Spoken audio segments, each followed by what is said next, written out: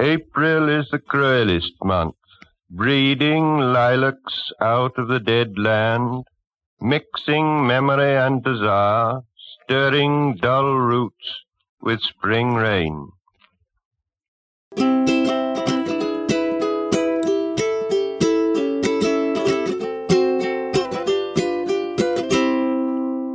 Hello, I'm Alicia Rogie. And I'm Erica Lombard. We're literary scholars. And this is Literate, the podcast where we go through the New York Public Library's 1995 list of the books of the century.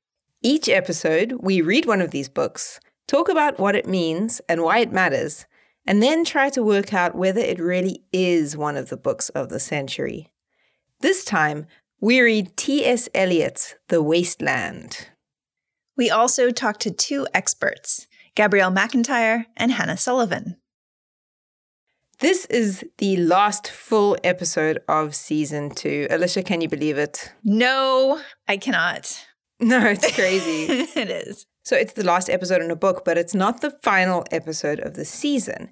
That is coming in 2 weeks' time and will be a special mini-sode where we think about some of the questions we've been discussing over the last 2 seasons about what a book of the century is.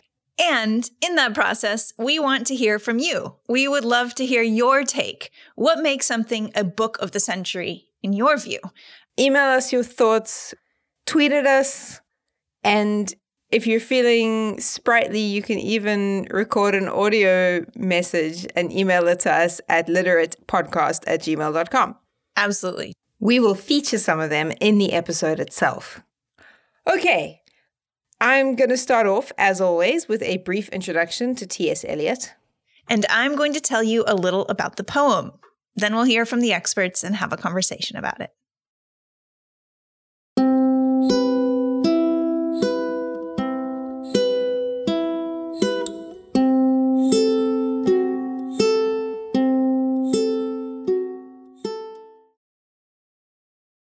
So, Erica, T.S. Eliot. Yep. Tell us about him. Okay. Thomas Stearns Eliot was born on the 26th of September, 1888 in St. Louis, Missouri, where he lived until he was 16. The Eliot family had been part of the Bostonian elite, so he naturally went to Harvard to study. There he earned a BA and an MA in literature. He spent a year in Paris after graduating before returning to Harvard in 1911 for further graduate study in philosophy, where he read Indian philosophy and Sanskrit. In 1912, he met and fell in love with Emily Hale, a fellow member of the Boston Brahmins, who would be a muse to him for much of his writing career, though they would never marry. Eliot returned to Europe in 1914 on a scholarship to Merton College in Oxford.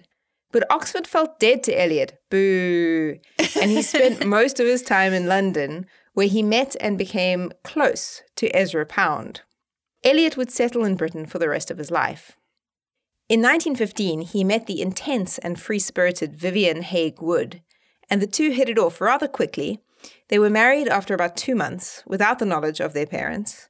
But the relationship was not happy. It was strained by mental and physical illness and infidelity. On both sides, apparently, although Vivian was often vilified in accounts of the relationship. The love song of J. Alfred Prufrock, Eliot's first major poem, was published in the journal Poetry in 1915, attracting wide acclaim. His first collection, Prufrock and Other Observations, appeared in 1917. Living on in England, Eliot worked as a schoolteacher and then as a bank clerk at Lloyd's Bank. It was while working at the bank that he wrote several important essays and The Waste Land, which established his importance as a critical and poetic voice. He then began working as an editor at the publisher Faber and Faber, where he helped to shape the development of English poetry in the 20th century. He converted to Anglicanism and took on British citizenship in 1927. And after 17 years, Eliot and Vivian formally separated in 1933. In 1938, Vivian was committed to a mental hospital where she died in 1947. Eliot never visited her. He was awarded the Order of Merit and the Nobel Prize for Literature in 1948, And in 1957, he rather abruptly and secretly married his longtime secretary, Valerie, who was 30. He was 68. And he died 8 years later on the 4th of January, 1965, at the age of 76. Widely regarded as one of the most important poets of the 20th century. Well, Erica, that's fascinating. But what we really want to know is, what did Eliot have to say about cats? Well, I'm sorry to disappoint you, Alicia. There's really very little to say. What? That's not true. I'm joking, of course. There's so much to say. There's actually way too much to say, so I'm going to have to keep it brief. Eliot's felinophilia is legendary. He wrote a series of poems about cats for his godchildren that became an entire collection called Old Possum's Book of Practical Cats that was adapted by Andrew Lloyd Webber into the rather strange and strangely long-lived dance musical Cats, which in turn became an uncanny horror flop of a film in 2019. So in these poems, he spoke about jellicle cats and practical cats and old Gumby cats and made up funny names for them and things like that. On the website tseliot.com, which I highly recommend, there is an image of him holding a cat with the caption, "Tom in his study with Quaxo," which I assume was a cat of his. And that's a name that he actually mentions in his poems about cats. Here is something that he said to a friend in a letter in 1936. "When a cat adopts you, and I'm not superstitious at all, I don't mean only black cats, there is nothing to be done about it except to put up with it and wait until the wind changes." There you have it. Okay, Alicia, explain all of the possible meanings of the wasteland in 2 minutes or less. Go on. Well, that's a tall order, so I'll skirt it by starting with the publishing history. Great. The first thing to note is that The Wasteland will be celebrating its centenary anniversary in 2022. So join in the celebrations if you like. The Wasteland is one of those rare poems that was hotly pursued by publishers even before they had seen it. In part, this was because of Eliot's reputation, but it was also because of his friend, the savvy poet Ezra Pound, acting as an intermediary between prospective publishers and Eliot. The Wasteland first came out in the fall of 1922 in 2 literary magazines. In the UK, it was featured in the first edition of Eliot's new magazine, The Criterion, and in the US, it was featured in The Dial, an established, well-esteemed literary magazine that had a corner on the market of what would come to be called modernist writings. And this is where the publication story gets interesting. There had been an extensive process of prickly negotiations and reaching agreeable terms with The Dial, and the terms that they finally offered to Eliot included $150 for the poem and unofficially their $2,000 Dial Award. But what's so fascinating is that this was offered before the editors had even seen the poem. As the scholar Lawrence Rainey would later put it, literary history records few spectacles so curious or so touching, i.e. 2 editors of a major review offering a figure nearly 3 times the national income per capita for a poem that neither had seen or read. What they had decided to purchase was less a specific poem, more a bid for discursive hegemony. And by that, he means that the Dial was buying this poem to shore up its position as, in his words, the representative of advanced cultural life. Now, the poem was also published as a book in December of that year by Bonnie and Liveright in America, and this version uniquely included a number of notes on the poem from Eliot himself, and it has become more or less the standard version. Shortly thereafter, Virginia and Leonard Woolf's Hogarth Press, which we talked about in the episode on To the Lighthouse, also did a special run of the poem as a book. If the Dial had brought Eliot a wider readership and decent income, the poem's publication by Hogarth highlighted its avant-garde status.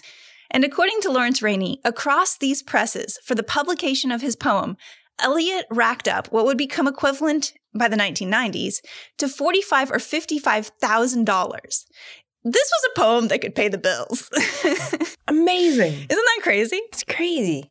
So what was all the fuss about? I'll keep my summary of the poem brief, as our first guest provides a more detailed account of this complex work. What might be useful to know from the start, though, is that this is a poem about life in death and death in life. It's a response to the decline, the sea changes of civilization after World War I. The poem is structured into 5 main parts, which are called The Burial of the Dead, A Game of Chess, The Fire Sermon, Death by Water, and What the Thunder Said. Yet, if the 5-part structure sounds neatly cohesive or simple, the expansive diversity of voices and allusions in this text can hardly be overemphasized.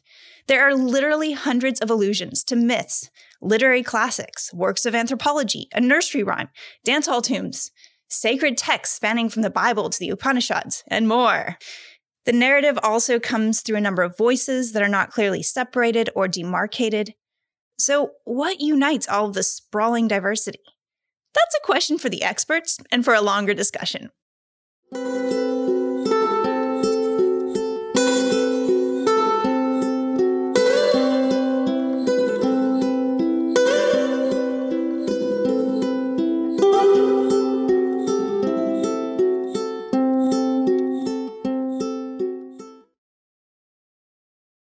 This episode, we're going to start off with an interview with Gabrielle McIntyre.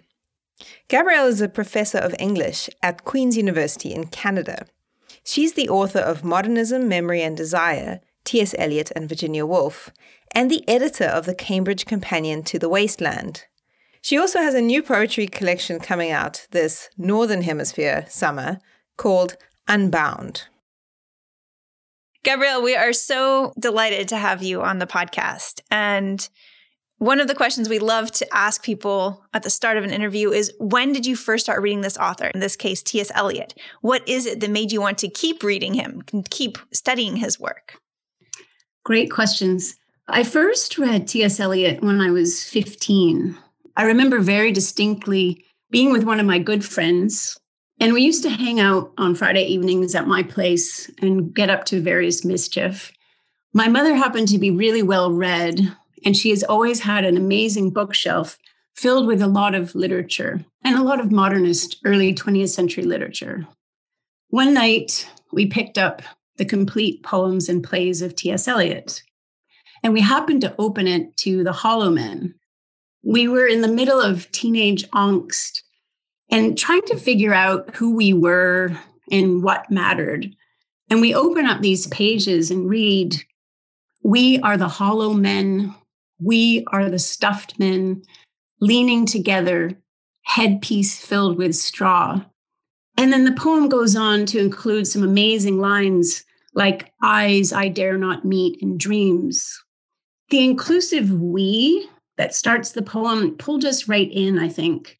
As difficult and as avant-garde as Eliot's works are, he does seem to want to include you in these searching quandaries that he presents about how to come to terms with some quite existentialist ideas about how strange it is to be human, how to understand even our own desires, how very alone we can all feel, and how desperately we might long for transcendent meaning. In terms of what made me want to study Eliot's writing, I think I can trace much of it back to an eccentric, intense English literature professor in my first year of university who assigned us The Wasteland. This teacher started to unlock some of the keys to the poem, almost as if he were raising the lid of multiple treasure chests that were endlessly mesmerizing. From there, the poem started to come alive. And I found that the more time I dedicated to it, the more rewarding the reading became. I even decided to learn Italian to try to understand Eliot's use of Dante. And then I kept returning to The Wasteland through my 20s and into my PhD and beyond. Part of this is because it feels like this poem offers us a whole world, a way of being and seeing that disenchants and re-enchants at the same time, that promises wisdom and insight that is both new and ancient.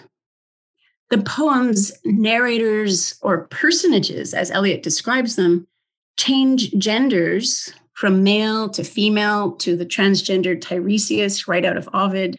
And they move abruptly between a global range of geographical and historical locales. from the war-torn cityscape of post-war London to ancient biblical desertscapes, a Phoenician seascape, flowering spring gardens, and this is just to name a few. So one of the things I came to love about The Wasteland is that, yes, it's a discrete literary work of 434 lines. It's a finished artifact, but it's not remotely a closed text. These are pages that perpetually invite each reader to new exploration, that help us wrestle with what it means to be alive, to be human, to desire, to suffer, as we try to untangle this remarkable poetic testimony to the ways that the everyday and the mythic both course through our lives. Ah, that's wonderful. Thank you so much.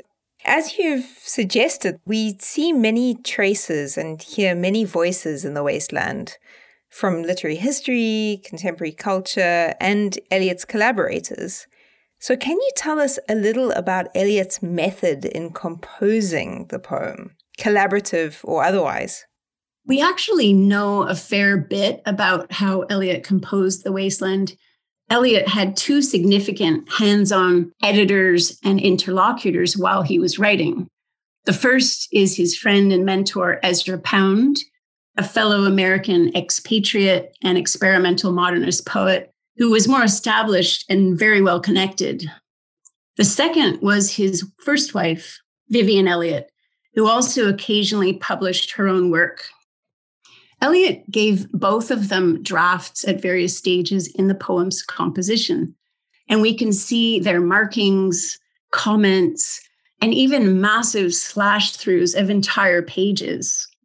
In fact, Eliot notoriously dedicates the poem to Ezra Pound with the inscription borrowed from Dante's Purgatorio, Il miglior fabbro, the better maker or the better craftsman. So Eliot seems to have composed The Wasteland in stages between 1921 and 1922. 1921 had been an extremely trying year for Eliot. He was undergoing what he considered to be a nervous breakdown after years of financial and emotional stress that coincided with the incredible stresses of the Great War and its fallout. He decided to take a 3-month sick leave from his work at Lloyd's Bank to try a rest cure at Margate in Kent, and then to undergo psychotherapy from Dr. Roger Vitoz in Lausanne, Switzerland. It was at Lausanne that Eliot seems to have composed the bulk of the poem. Thus, it's also very much a portrait of a psyche in distress. Valerie Elliott, in her notes to the facsimile and transcript, points to Eliot's 1931 essay on Pascal, where he writes, quote, certain forms of illness lend themselves not only to religious illumination, but to artistic and literary composition. When Eliot makes the comparison between religious illumination and artistic creativity here, about a decade after he writes The Wasteland, this also suggests to my mind that Eliot, like his contemporary William Butler Yeats, was, even before Eliot's conversion to Christianity in 1927, connecting the work of poetry with the work of religion during a time of increased secularity and doubt. Yeats had suggested that the arts were taking upon their shoulders burdens that have fallen from the shoulders of priests. And in The Wasteland, Eliot ranges through multiple sacred, mythical, theological, and esoteric texts and figures, including the Bible, the Buddha's fire sermon, the Hindu Upanishads, St. Augustine, Greek tragedy and myth, and even the tarot pack. Eliot also weaves an astonishing array of tissues from other writers into the poem, from Shakespeare to Donne, Marvell, Dante, Baudelaire, Spenser, Chaucer, James Fraser, Jessie Weston, to name just a few. It's almost impossible to keep up with it all.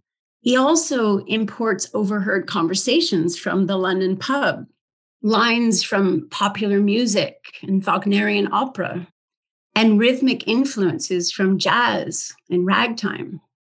One thing I always find fascinating is that the way Eliot creates this collage, this snipping up of fragments that he then pastes together to create a radically new piece of art, doesn't ultimately feel intimidating.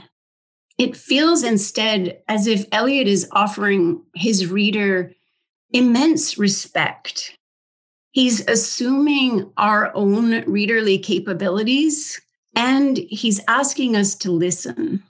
In his own words, he steals these intertextual fragments of other people's work because he wants them to flower in new milieu, to blossom out of the past in new forms that he knew were impossible to anticipate. That is really rich, and it gives us so much to think about. At the start of your introduction to the Cambridge Companion to The Wasteland, you enticingly remind us that many have called The Wasteland the greatest poem in English in the 20th century. You've already given us a little bit of a sense of why that is, but in your own words, why has this poem received such high praise? Yes, I know it's quite a statement. For one thing, the poem is utterly revolutionary in its form, in its disjointed free verse, its collage and montage techniques that borrow from photography and early cinema, its multiple narrative perspectives, and also in much of its subject matter. On the one hand, the poem seeks spiritual answers amid the wasted land of a modernity trying to reconstruct itself after Darwin, after Nietzsche, and after the horrors of the First World War. On the other hand, the poem ruminates about the agony of psychological breakdown and of sexual violence, and gives a stark picture of death amid life within everyday modern existence. The poem literally changed how poetry could be written and how poetry could be read.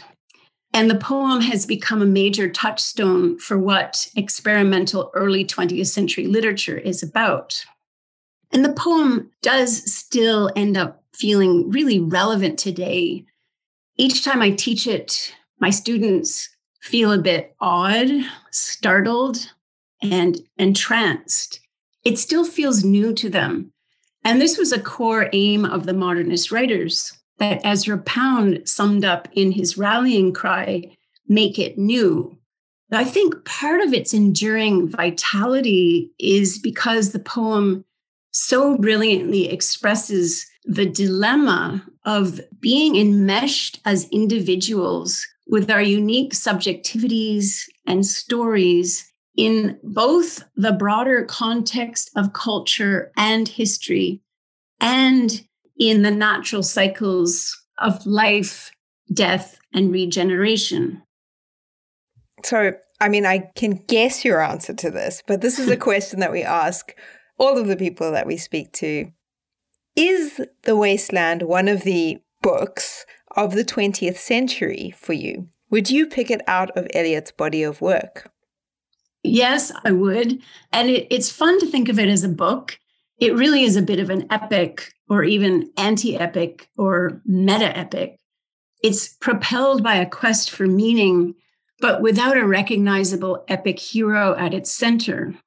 So actually, I think in some ways, Eliot wants us each to be the epic hero in handing this incredibly open-ended poem over to his readers. And remember, it closes with the Sanskrit shanti, shanti, shanti, peace, peace, peace, without any final punctuation. In doing this, he's asking us to take on the difficult but immensely rewarding task of reading it and rereading it and folding its insights into the fabric of our own lives. So yes, I would definitely choose it out of Eliot's body of work.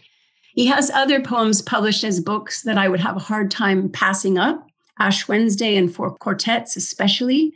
But if I had to choose just one, The Wasteland would be it.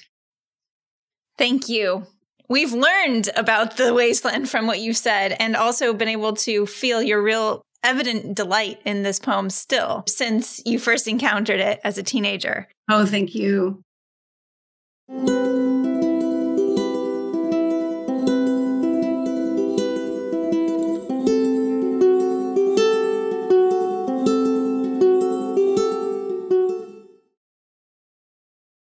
Alicia, The Wasteland. Big poem. Yeah. How did you find it?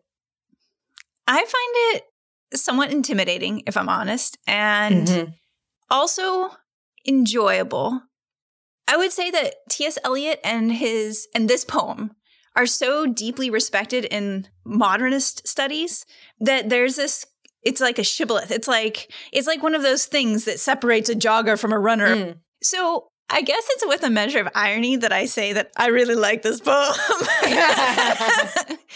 So I feel like it's kind of a freighted question. Like, what do you think about The Wasteland is my point. And what I do genuinely like about it is, maybe true to form, the combination of like intellectual and aesthetic pleasure. It makes unexpected juxtapositions that are alluring and provocative. And I like that. And I like the puzzle it sets out where it's like, oh, all these illusions, I want to go and read about them and try to figure it out. And then I, at least personally, am not convinced that after hunting down illusions, I don't feel that I've mastered the poem. And maybe if I were a modernist, I would have mastered it and I could speak to you with this kind of authoritative confidence. But I also think that's what's beguiling and exciting about the poem, that it keeps you a little in the dark. Like, the more it kind of lures you in, the more labyrinthine it kind of is. So that's sort of my experience of the poem. What about you? I like your saying that it kind of defies your attempt to master it. I think there is something a little bit wild and unruly about the poem. I don't know if it's possible to kind of master it. There's an openness about it that makes it difficult to pin down. And yes, that elusiveness, it's going in all directions all the time. You definitely get a sense of Eliot, the erudite, learned reader. Absolutely. I think I like that feeling of recognizable language and echoes of things you've heard before, right? And you and I both have backgrounds in which, say, the language of the Bible is quite resonant to us and familiar to us. So that's one of the things that really stuck out to me constantly, was just how much there is, like, not just even kind of actual quotations from the Bible, but certain kinds of phrasings that just sound very biblical. And there's something about inhabiting those voices and those ways of speaking that has a certain effect on one. I think that has to do with this historical awareness that, like in Tradition and the Individual Talent, one of Eliot's famous essays, he's so keen on emphasizing the importance of historical awareness. And the biblical intertext is part of this cultural memory that people have to different extents in London, in the US, in the early 20th century. And so it doesn't matter if you're religious per se, but there are certain stories or certain rhythms of language or forms of language. Cultural echoes. Cultural echoes, yeah, that are culture shaping. And that's what he's so good at playing with. But as you say, yeah, then you can kind of trace those things further. And toward the start of the poem, actually it begins with, the first part is The Burial of the Dead, which is a title given to the burial service in the Anglican Book of Common Prayer. So right off, we have this religious allusion. And the part I want to highlight says, "What are the roots that clutch? What branches grow out of this stony rubbish?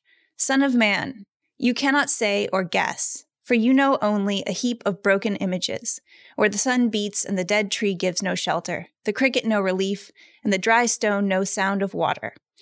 Actually, I think there are a few biblical allusions here.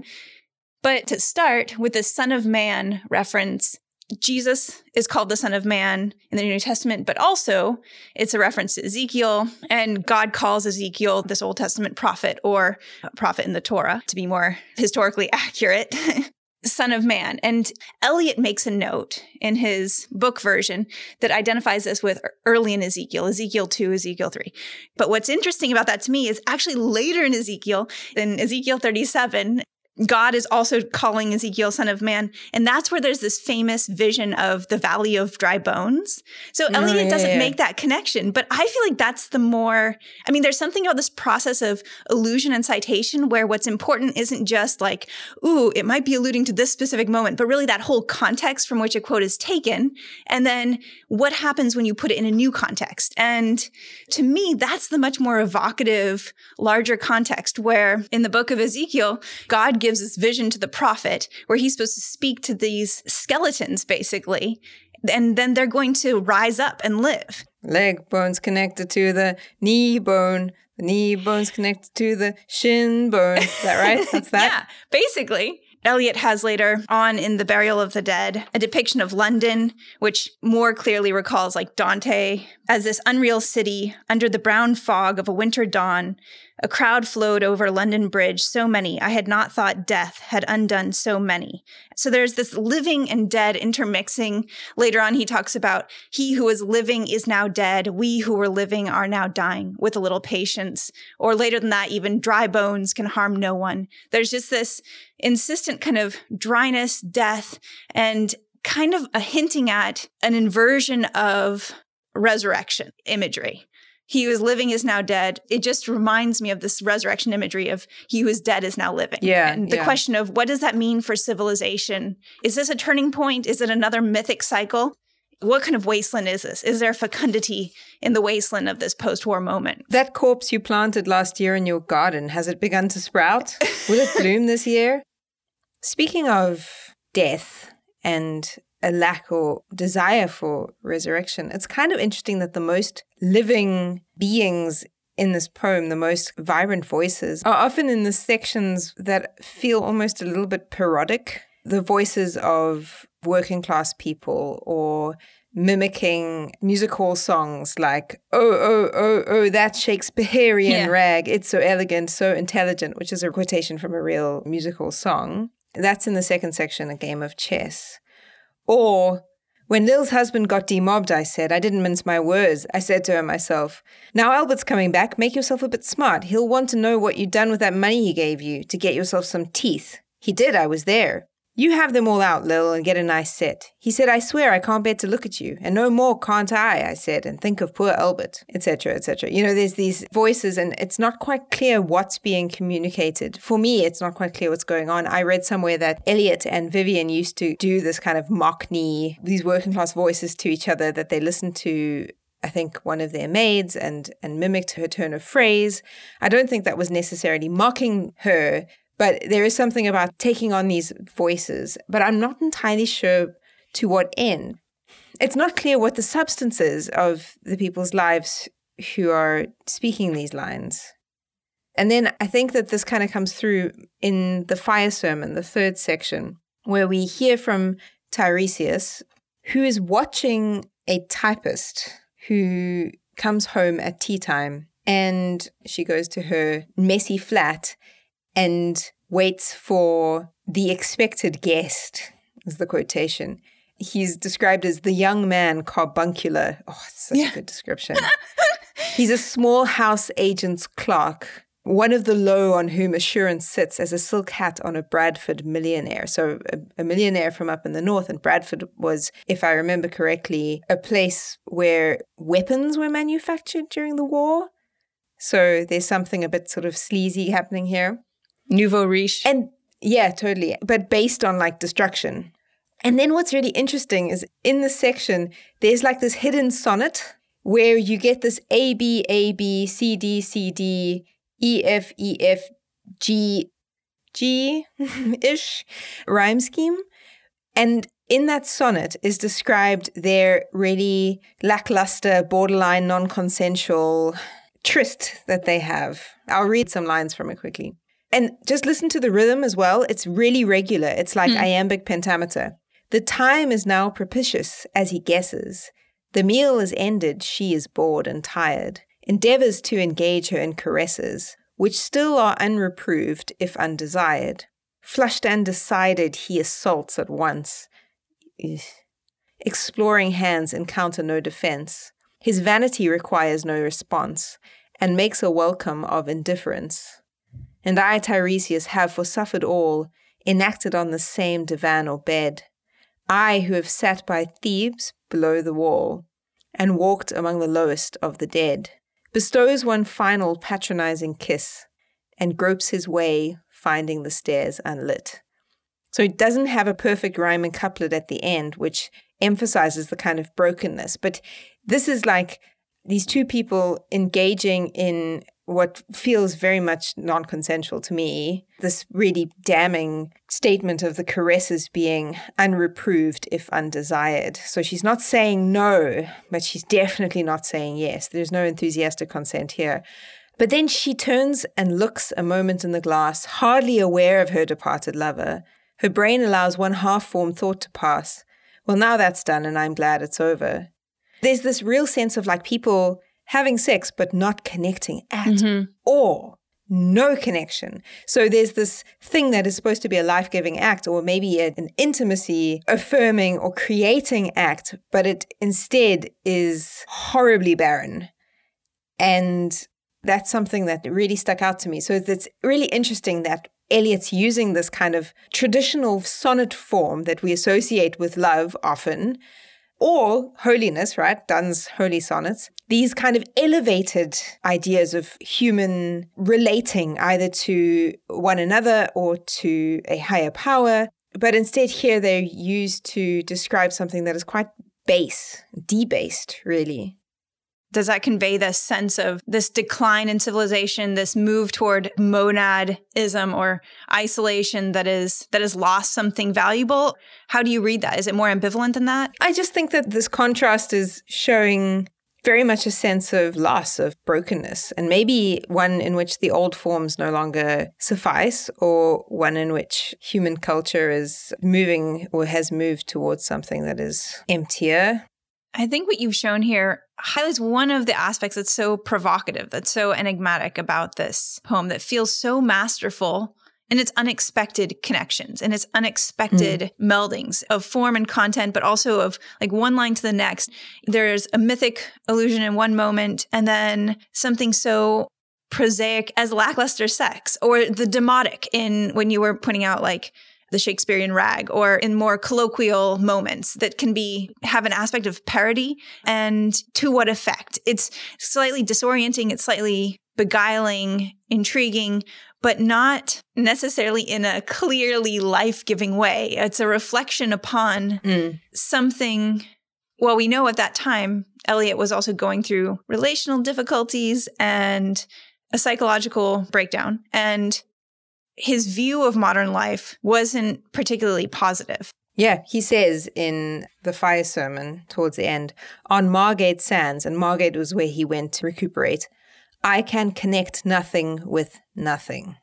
You know, what's funny is he isn't connecting nothing with nothing. He's connecting a lot of some things with a lot of some things, but there's a kind of a desperation almost in trying to connect all these things together. And you really get the sense of a person's very cacophonous mind, all these different voices competing, different voices from everyday life, from things that have been read, from history, from culture, from religion, all jostling with each other for space or for some sort of connection to make it all make sense so that there's something redemptive to be found. But then we get these disconnected statements at the end of that section. It goes, la la, to Carthage then I came. Burning, burning, burning, burning. O Lord, thou pluckest me out. O Lord, thou pluckest, burning. And there's no punctuation mark at the end there. So it's these little fragments that are sitting with each other, and they're really emphasizing this kind of breakdown. That section you were just talking about, on Margate Sands, I can connect nothing with nothing. That section is highlighted by Helen Gardner as one of these sections in which Pound intervened in their kind of really interesting editorial collaborative work on this poem. And there are other sections as well where you can see, well, Helen Gardner can see Pound intervening to vary Eliot's use of meter in really dramatic ways that connect with that formal experience you're emphasizing, where it's that work of concision and compression, which leaves so much to be explained. Helen Gardner doesn't explain exactly Pound's role in this intervention, but she does offer an account of an early version of these lines in the poem, which are very monotonous, and then how they become really, as she puts it, beautifully modulated in the passage that derives from it. So here, in the earlier draft, after the turning of the inspired days, after the praying and the silence and the crying, and the inevitable ending of 1,000 ways, and frosty vigil kept in withered gardens, after life and death of lonely places, after the judges and the advocates and wardens, and the torchlight red on sweaty faces, after the turning of inspired nights, and the shaking spears and flickering lights, after the living and the dying, after the ending of this inspiration, and the torches and the faces and the shouting, the world seemed futile like a Sunday outing. I mean, even that last rhyme, it's so like shouting, outing. I mean, it's kind of expected and boring. This is in section 5, What the Thunder Said. Yeah, and that would be the prior version. Do you want to read out the later version? Okay. After the torchlight red on sweaty faces, after the frosty silence in the gardens, after the agony in stony places, the shouting and the crying, prison and palace and reverberation of thunder of spring over distant mountains. He who was living is now dead. We who were living are now dying, with a little patience. So that changes quite a lot, actually. It changes dramatically. There's still a little bit of rhyming happening with faces and places, and there's still after in the first 3 lines, but it's compressed. Yeah. It's better, I think. Absolutely. And instead of after the living and the dying, which is just sort of abstract and less evocative, he who was living is now dead. We who were living are now dying. Yeah. There's something about living to dead being like a finished verb, you know, and then we who are living are now dying. So it continues. It's happening. So there's interesting things happening with the diction there too. And even the pronoun choice. Yes. This section I really like. And in part, it's because of the repetitions in it. There's a lot of repetition here about mountains of rock without water. There's just dry, sterile thunder without rain again and again. It recalls, say, the first section where he's talking about dull roots being stirred with spring rain, or stony rubbish, broken images, dead tree gives no shelter, the dry stone, no sound of water. So there are these images that recur throughout the poem that kind of weave it together, but not quite. I mean, there's something interesting about the structure. It's kind of what you were talking about earlier, the idea that you can't pin it down or plumb its depths. I mean, it's a bit too watery a metaphor for what we're talking about, but it's hints of an underlying or an overarching structure. This imagery, this repetition, this idea of dryness, of rocks, of brokenness, of death, and the longing for rain. And interestingly, at the beginning, spring rain is actually, April is the cruelest month because it promises hope. And is that even something that is warranted or possible in this case? In that first stanza, this group is looking at summer coming over the Starnberger See with a shower of rain, and they're in like a Hofgarten. It just seems really pleasant, and everyone's outside just kind of chatting. And then it's in the mountains. There you feel free. I read much of the night and go south in the winter. It all feels very civilized and pleasant. But then by the end, what you were talking about, in this decayed hole among the mountains, in the faint moonlight, the grass is singing over the tumbled graves. Shout out Doris Lessing. Yeah. The grass is singing. And it's like the mountains come back as themes, and they're never as pleasant as in that first instance where you feel free. No. In the rest exactly. It's a decayed hole among the mountains. And then there's the shift, which is interesting at the end, where we shift into India. And we shift into an entirely different kind of a mode somehow. Just after a damp gust bringing rain, there's the shift. Ganga was sunken and the limp leaves waited for rain while the black clouds gathered far distant over Himavant. Which is, of course, a word for another set of mountains, the Himalayas. And then the thunder speaks in Vedic Sanskrit, Da, Data, Dayadvam, Damyata. What do you make of that shift, the shift in languages? Because we've been in fairly strictly kind of Western European languages so far, have we not? German, a bit of French. Italian, right? Yes. There's something that changes here, it seems to me. But I don't know what to make of it. We end with Shanti, Shanti, Shanti, which is what Eliot glosses as the kind of equivalent of the peace that passes all understanding. And he says, these fragments I have shored against my ruins. Maybe that's something that's key here. And that final stanza, that final bit of that section, has all kinds of different fragments in it. It goes back to the Fisher King image, which we haven't spoken about, but which is important in the poem. Then it goes to London Bridge is falling down, the nursery rhyme. Then we get some Italian. Then we get some French. And then he says, these fragments I have shored against my ruins. And then he goes back to the Vedic Sanskrit. So maybe that's what he's doing here. He's drawing a distinction between fragments and ruins, because we've had ruins and bones and dead things for the entire poem. We've also had fragments of various voices and influences and snippets from culture and history, as we've said. And now we can see them interacting in a different sort of a way, that they aren't all just the same thing, actually, but maybe the fragments are an attempt to salvage something out of the ruins, something that's never completely whole or complete. There's something about that wider cultural resonance. And I feel like resonance works well to speak about the voice of thunder. Yes.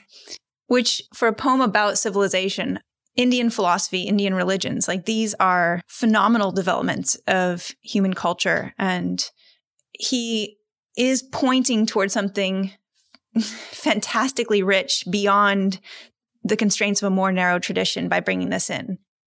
Although, even in the midst of that, we read, by this and this only we have existed, which is not to be found in our obituaries, or in the memories draped by the beneficent spider, or under seals broken by the lean solicitor in our empty rooms. Like, there's something about the richness of life, or of what sustains life, that exceeds memory, that exceeds what's contained in the notes on memory or on history, obituaries. And maybe that exceeds the kind of isolating rooms, the empty rooms of modern life.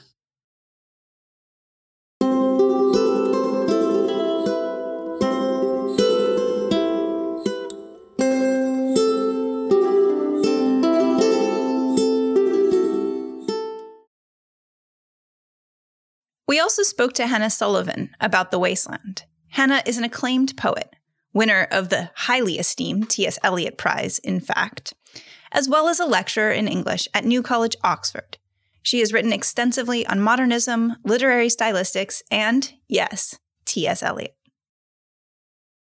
Part of the reason that we were excited to have you is that you bring this confluence of knowledge. So we wanted to chat with you about this somewhat as a poet and scholar, someone who has experience with different traditions, but also contemporary of the time references, and to get a little bit of your take on what did this poem do that was really contributing to its moment, but also how has it impacted poets for the last 100 years? Like, is there this enduring sense of making it new that's impacted the craft of poetry for others? I think that it is a radically novel poem, not only in its own time, but also now. And in some ways, I'm not sure that it actually has had all that much influence on subsequent poets. Like, I think other of Eliot's poems, like certainly the poems in Prufrock and other observations, with their kind of meticulous detailing of suburban evenings and, commuter life and the sort of dreary side of the city, the kind of English flaneur poem, I think those were very influential. But The Wasteland is basically just too weird. And it's too compact, it's too various. And I think it's too orchestrated by a kind of theatrical or sort of oral sense of performance. I mean, the thing that's holding it together is the sort of confluence of all the voices, so that it's possible to imagine a single speaker, doing, as the original title said, doing all of the voices in it. So, yeah, I don't really see that much wasteland in, I think maybe Dylan Thomas, maybe radio drama, maybe Plath's poems and Ariel, which are very kind of voicey, that you can see some of the sort of sharp lines, that the particular kind of sharp speaking voice that speaks just a single line, how that might persist. But I mean, definitely wouldn't say in terms of my, certainly my own writing that I ever feel conscious of that, now it's a wasteland moment. I think maybe once using the phrase thank you, which comes up in the conversation with Madame Sosostris. She says, I do not find the hangman fear death by water. I see crowds of people walking round in a ring. Thank you. If you see dear Mrs. Equitone, tell her I bring the horoscope myself. Just that little bald phrase on the place that's inserted, I guess, right at the start of the poetic line. But I mean, I think Eliot was not particularly aware of what he was doing when he was writing it. He thought he was writing a poem about London, that was writing a poem in 4 parts. I think he hoped it would be rather longer, actually, than it is. And I think he also hoped that he was going to find during the writing process a kind of superstructure to hold it together, which never really arrived, or to the extent that it had arrived. I mean, if you compare the draft and the final version, to some extent, Pound convinced him to get rid of. So one of the things that's most interesting about it, I think, is this sense of sort of counterpoint between two really different creative minds and sets of techniques. I think it's rare to find a work that really has that inside it. There's sort of almost like a fault line between a systematizing sort of intention for the poem, which is to present, decayed cities, including London in the present after the war, at different moments in time, and images of isolation and loneliness and sort of monadism, like people shut off and unto themselves, with this Poundian technique that is just really interested in voices, I think, and in what sounds good, and in sort of ghostly kind of theatrical hauntings, from the past, sort of ventriloquistic haunting rather in the manner of the early cantos. So in that sense, I think as a result of being the product really of two separate creative people's processes and intentions, it's really unusual. And it will be, I think, really hard for a single person to create it. So you say that you don't feel like the wasteland has influenced your own craft as a poet. What about Eliot more generally? Do you feel his influence? I think, when I am working with my editor, Matthew, who also works a lot on Eliot and is writing a book actually about the wasteland at the moment, I think he and I are always aware of the danger of sounding like Eliot in full quartets, of borrowing a certain kind of dispersive, sort of prosaic manner. That's the sort of Eliot that's much easier to parody as well. Like the Chard Whitlow parody. I don't know, I would be pleased if I thought I'd written a line really that parodied or seemed similar to the wasteland, but I can't really imagine in my own writing having that degree of comfortable sort of historical reach. And I also think, it's worth bearing in mind that copyright law has changed, vastly since the early 20th century. And so it wouldn't actually be possible to write like this now, even if you wanted to, because you would just be infringing copyright left, right, and center and wouldn't get the permission probably to include the lines in your work. I mean, I think our sense of ownership around quotation has actually changed. And so there's sort of a system of partial annotation, which is provided by the notes, kind of wouldn't actually be adequate now. You have to pay for permissions, right, to quote other people's lines. Yeah, in some ways, I think this is the end of a period of oral culture. I mean, Eliot obviously had committed a lot of writing to memory, and that was a large part of his school education, was learning poetry off by heart. To the extent that some of these quotations are inaccurate or not quite right or slightly altered from the original source, that's the way that we remember poems when we learn them. It's not the way that we would necessarily kind of copy a line out of a text. So I don't think it's a readerly poem in quite that sense. What you're saying about copyright, I totally get it. I'm all for people owning their work and for that being protected, but it does feel like something is a bit lost by that. Yes. Although, of course, Eliot himself spoke in terms of stealing other people's work. So it's not like that was a completely foreign idea that you could steal someone's work. He did talk about stealing from people's work, and obviously he was trying to get, in a sense, around copyright, or at least around the problem of familiarity recognition, by saying that you should take from people who are remote in time and place. I think critics have tended to kind of trust him on that.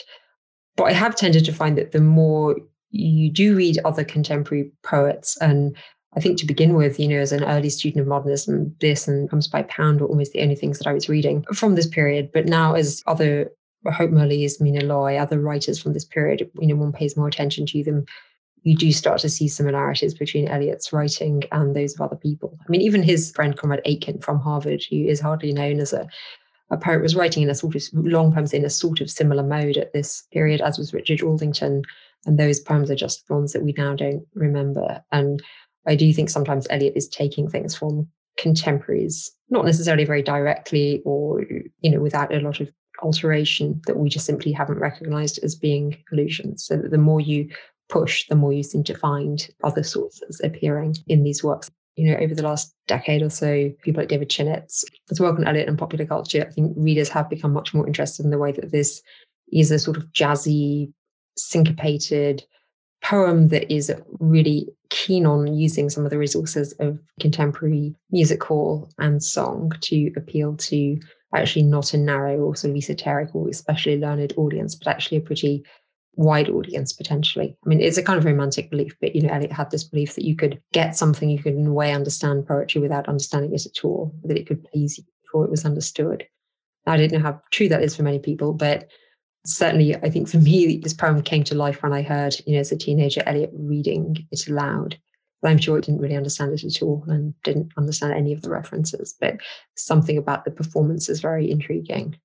Do you remember that experience? How did his voice come across? Did you enjoy it? Oh, totally. Yeah. Yeah. And I suppose this was the era before, not before the personal computer, but before the internet. And so, you're reliant on listening to these things on tape. It's actually a little bit more of a process to get hold of the recording. I remember my English teacher playing a bit of Eliot reading Prufrock and then getting a tape of him reading The Wasteland. And I remember those as very distinct experiences. Eliot is basically doing a sort of naturalistic kind of intimate, almost like parlor setting. And Woolf said that she first encountered this poem, which of course she then printed at the Hogarth Press in performance. Eliot sang it and chanted it and rhythmed it rather than giving it to her to read. It's quite interesting that some of its most important first readers actually did encounter it first as an oral document, but that was in someone's house. So I think this is a poem that works well in a small room. It's not a poem to declaim to a large audience. Even the addresses you, hypocrite lector, the things in quotation, they're sort of addresses to an intimate reader. There are lots of replayings of potentially intimate conversations between two people. We're interested to see that the New York Public Library had chosen The Wasteland in particular as the piece from Eliot to include. And it's a pretty sensible selection, perhaps, but I don't know. I was wondering about what you would think of that when you were talking about other poems from him, perhaps having more influence on other poets. I think it is his greatest poem, and that created immediate problems for him because it was a poem that, if not recognized by the wider community, the sort of conventional newspaper reviewers are pretty down on this poem. So much waste paper, it got bad reviews, but the cognoscenti, the literati, the people who ran the small magazines, they loved this from the beginning. As soon as he reads it, Pound says he's racked by the 7 jealousies, and then it went on to win this Dial Award, and it really made Eliot, sort of celebrity in the not just the British, but the Anglo-American, to some extent European world of modernism as soon as it was published. And he is still not 40 when it's published. He became, I think, a bit of a burden for him in the sense of how would you repeat this performance? And in a way, he never really did. He never wrote something to equal it. And he certainly didn't write anything with perhaps as much spontaneity. You might not think it's spontaneous because of the editing process with Pound, but actually the poem was fairly quickly written. If you look at the composition of 4 quartets, which is pretty minutely recorded by Helen Gardner in that book about the composition of 4 quartets from the manuscripts at Cambridge, you can see it was an atrociously difficult process. Some of the passages, especially the ghost passage, the compound ghost passage in Little Gidding, where Eliot was almost writing by committee, kind of sending drafts to groups of male friends. And then it seems losing his nerve when people criticize a particular image or a particular ending, trying to replace it. Well, there is, although putting the pieces together was difficult, a kind of wild spontaneity about the actual original act of composition here, I think. He's probably slightly unhinged when he wrote it. As everyone knows, he ended up being to Margate and he had a nervous breakdown, got time off from the bank. But I think from the beginning of 1919, when his father died, he had this incredibly intense creative period. He wrote Gerontian in the summer of 1919 and Tradition and the Individual Talent kind of in the same month. Actually, most, the essays in the Sacred Wood, a lot of his best-known essays are written in that 1919, 2021 period, which by the end of 1921, he'd essentially finished his work on The Wasteland. So it was this phenomenal 3 years of creativity, which he wasn't really, I think, ever able to recapture. What role his job played in that is a bit hard to say, because obviously in the mid-20s, he joined the firm of Faber and Guire, then Faber and Faber, and became a poetry editor. And so he spent much more of his time engaging with other people's manuscripts. And perhaps that had a slightly constipating sort of effect on him in terms of sharpening that editorial mind, which is always very strong in him, the sort of blue pencil at the expense of the person that's able to create the first draft, having the courage and sort of confidence to do that. And I guess there are also recently, some of Vivian Elliott's papers that have been in the Bodleian for a long time have been published and edited by Anne Pasternak Slater. And the question of what role Vivian played in the composition of this poem, I think, is quite an interesting and to some extent unanswered and an unanswerable one. But we know that she suggested a couple of the more conversational lines, what do you get married for if you don't want children? But the extent to which she inspired the feelings of the poem. And it did say that the marriage brought her no happiness, and to him the state of mind out of which came the wasteland. Oddly, he actually says that in this situation where he's actually defending why he married her. I mean, he's saying that's good. Like, in a way, it was good to pursue the state of mind from which came the wasteland. But I guess he didn't want to pursue that state of mind much further. So the wasteland is a text that is born out of profound unhappiness, which isn't to say that I think it's an unhappy text. I mean, in some ways, it's almost the opposite. I think there's sort of a manic kind of exuberance about it. It's cacophony of voices. It wants to distract itself with everything it can find, the whole sort of set of resources of Western culture and popular culture, to avoid this moment of silence or looking into the heart of a life, this moment of solitude, which quite transparently the poem's greatest anxiety. The lean solicitor breaking the seal, the empty room, each person alone unto themselves without communication. It forces people into communication in a strange way with each other by having voices, including voices in different languages and from different time periods, and voices written by Eliot and voices written by other people sort of echo each other and blur into a composite whole that could, at least in theory, be spoken by just one person. Thank you, Hannah. These have been incredibly enlightening and enriching contributions. Oh, no, thank you. Thank you for asking me.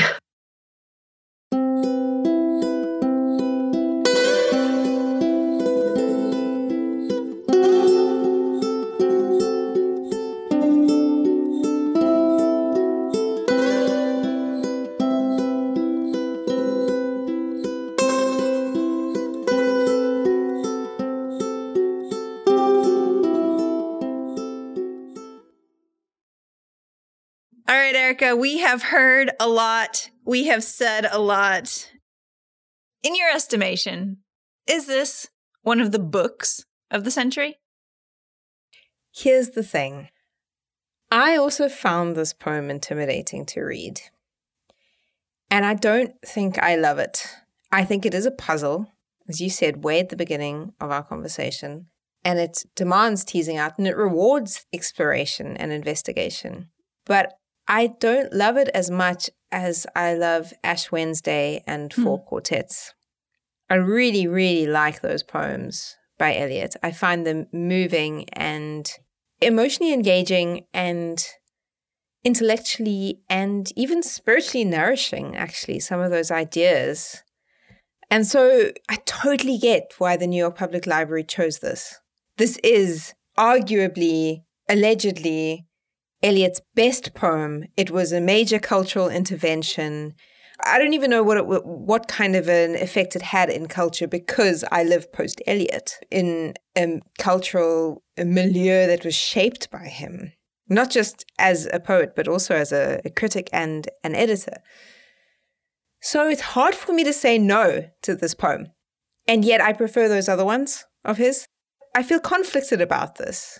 Because while I appreciate what Eliot was doing in this poem, it doesn't grip me the same way as those other poems.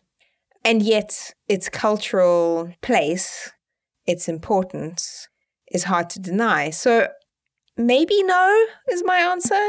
And I know that it seems very countercultural. And what am I? I'm just this dilettante who doesn't really know what I'm doing.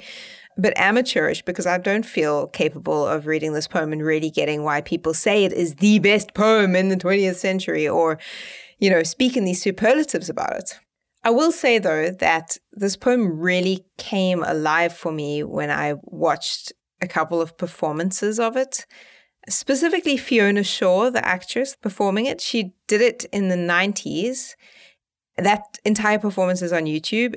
But then she did it again for the Wasteland iPhone app. And I saw the Burial of the Dead, the first section on YouTube. I haven't seen the rest of it. But it is spellbinding, her performance of it. And it made it come alive in a different way. She does all the different voices, as it were. And I felt its orality, its theatricality, its drama in that. But what about you?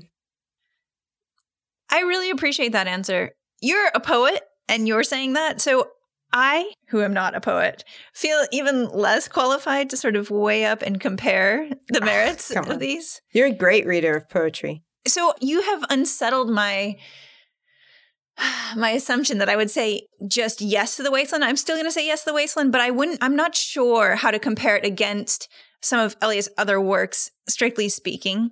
I would note, I happened to see that early manuscript drafts of this poem were, for some period of time, under the ownership of the New York Public Library. Really? Cool. Yeah. And so that's a cool connection with the New York Public Library, including this on its list. And what I would say in favor of this poem is perhaps related to a kind of pleasure, which is the pleasure of the puzzle, the pleasure of certain kinds of emotion being connected with certain kinds of intellectual provocation. And I like that intersection. That's exciting to me. And I also like it's a slightly oppositional experience reading The Wasteland. Like, I'm vying for meaning. I want to see, what does he mean? Can I get it? And so it's kind of fun to prepare. I listened to readings a couple of times and then I read it obviously myself. And then I just got sucked into reading essays on it. And like you say, it rewards rereading. It rewards more reading, tracing down the allusions. And I'm still bested by it. That's fun to me. And it points toward ways of thinking about culture that I think are enriching, civilization that are enriching, thinking beyond the Western tradition, but deeply within the Western tradition.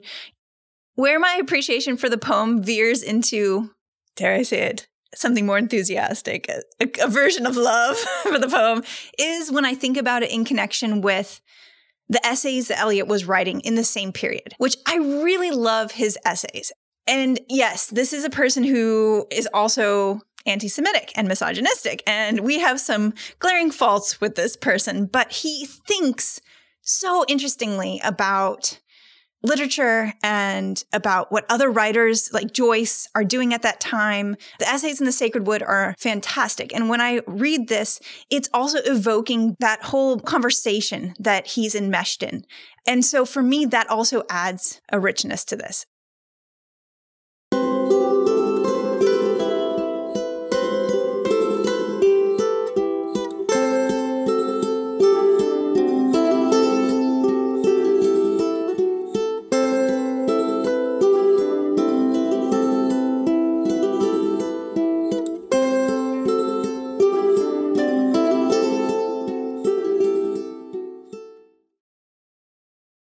April is the cruelest month, which is why we waited until May to release this episode. We'd like to thank the poets and academics, Gabrielle McIntyre and Hannah Sullivan, for talking to us for this episode. All original music was made by me. Yes! Thank you, Erica. It is always a treat. Our final episode will be about the books of the century. What makes something a book of the century? We want to hear from you on that. So please get in touch with your thoughts on that question or on this poem. You can read more about the podcast on literatepodcast.com or find us on Twitter. We're at Literate Podcast, or email us at literatepodcast@gmail.com. And as always, if you like this episode, please rate, review, and subscribe wherever you like to listen. Share it with friends. Tell people about the podcast. This really helps. And also check out our list on bookshop.org. It's a really convenient and cool way to order the books that we're reading from independent bookstores. And as you think about where to get your books, please support your local library. An independent bookshop.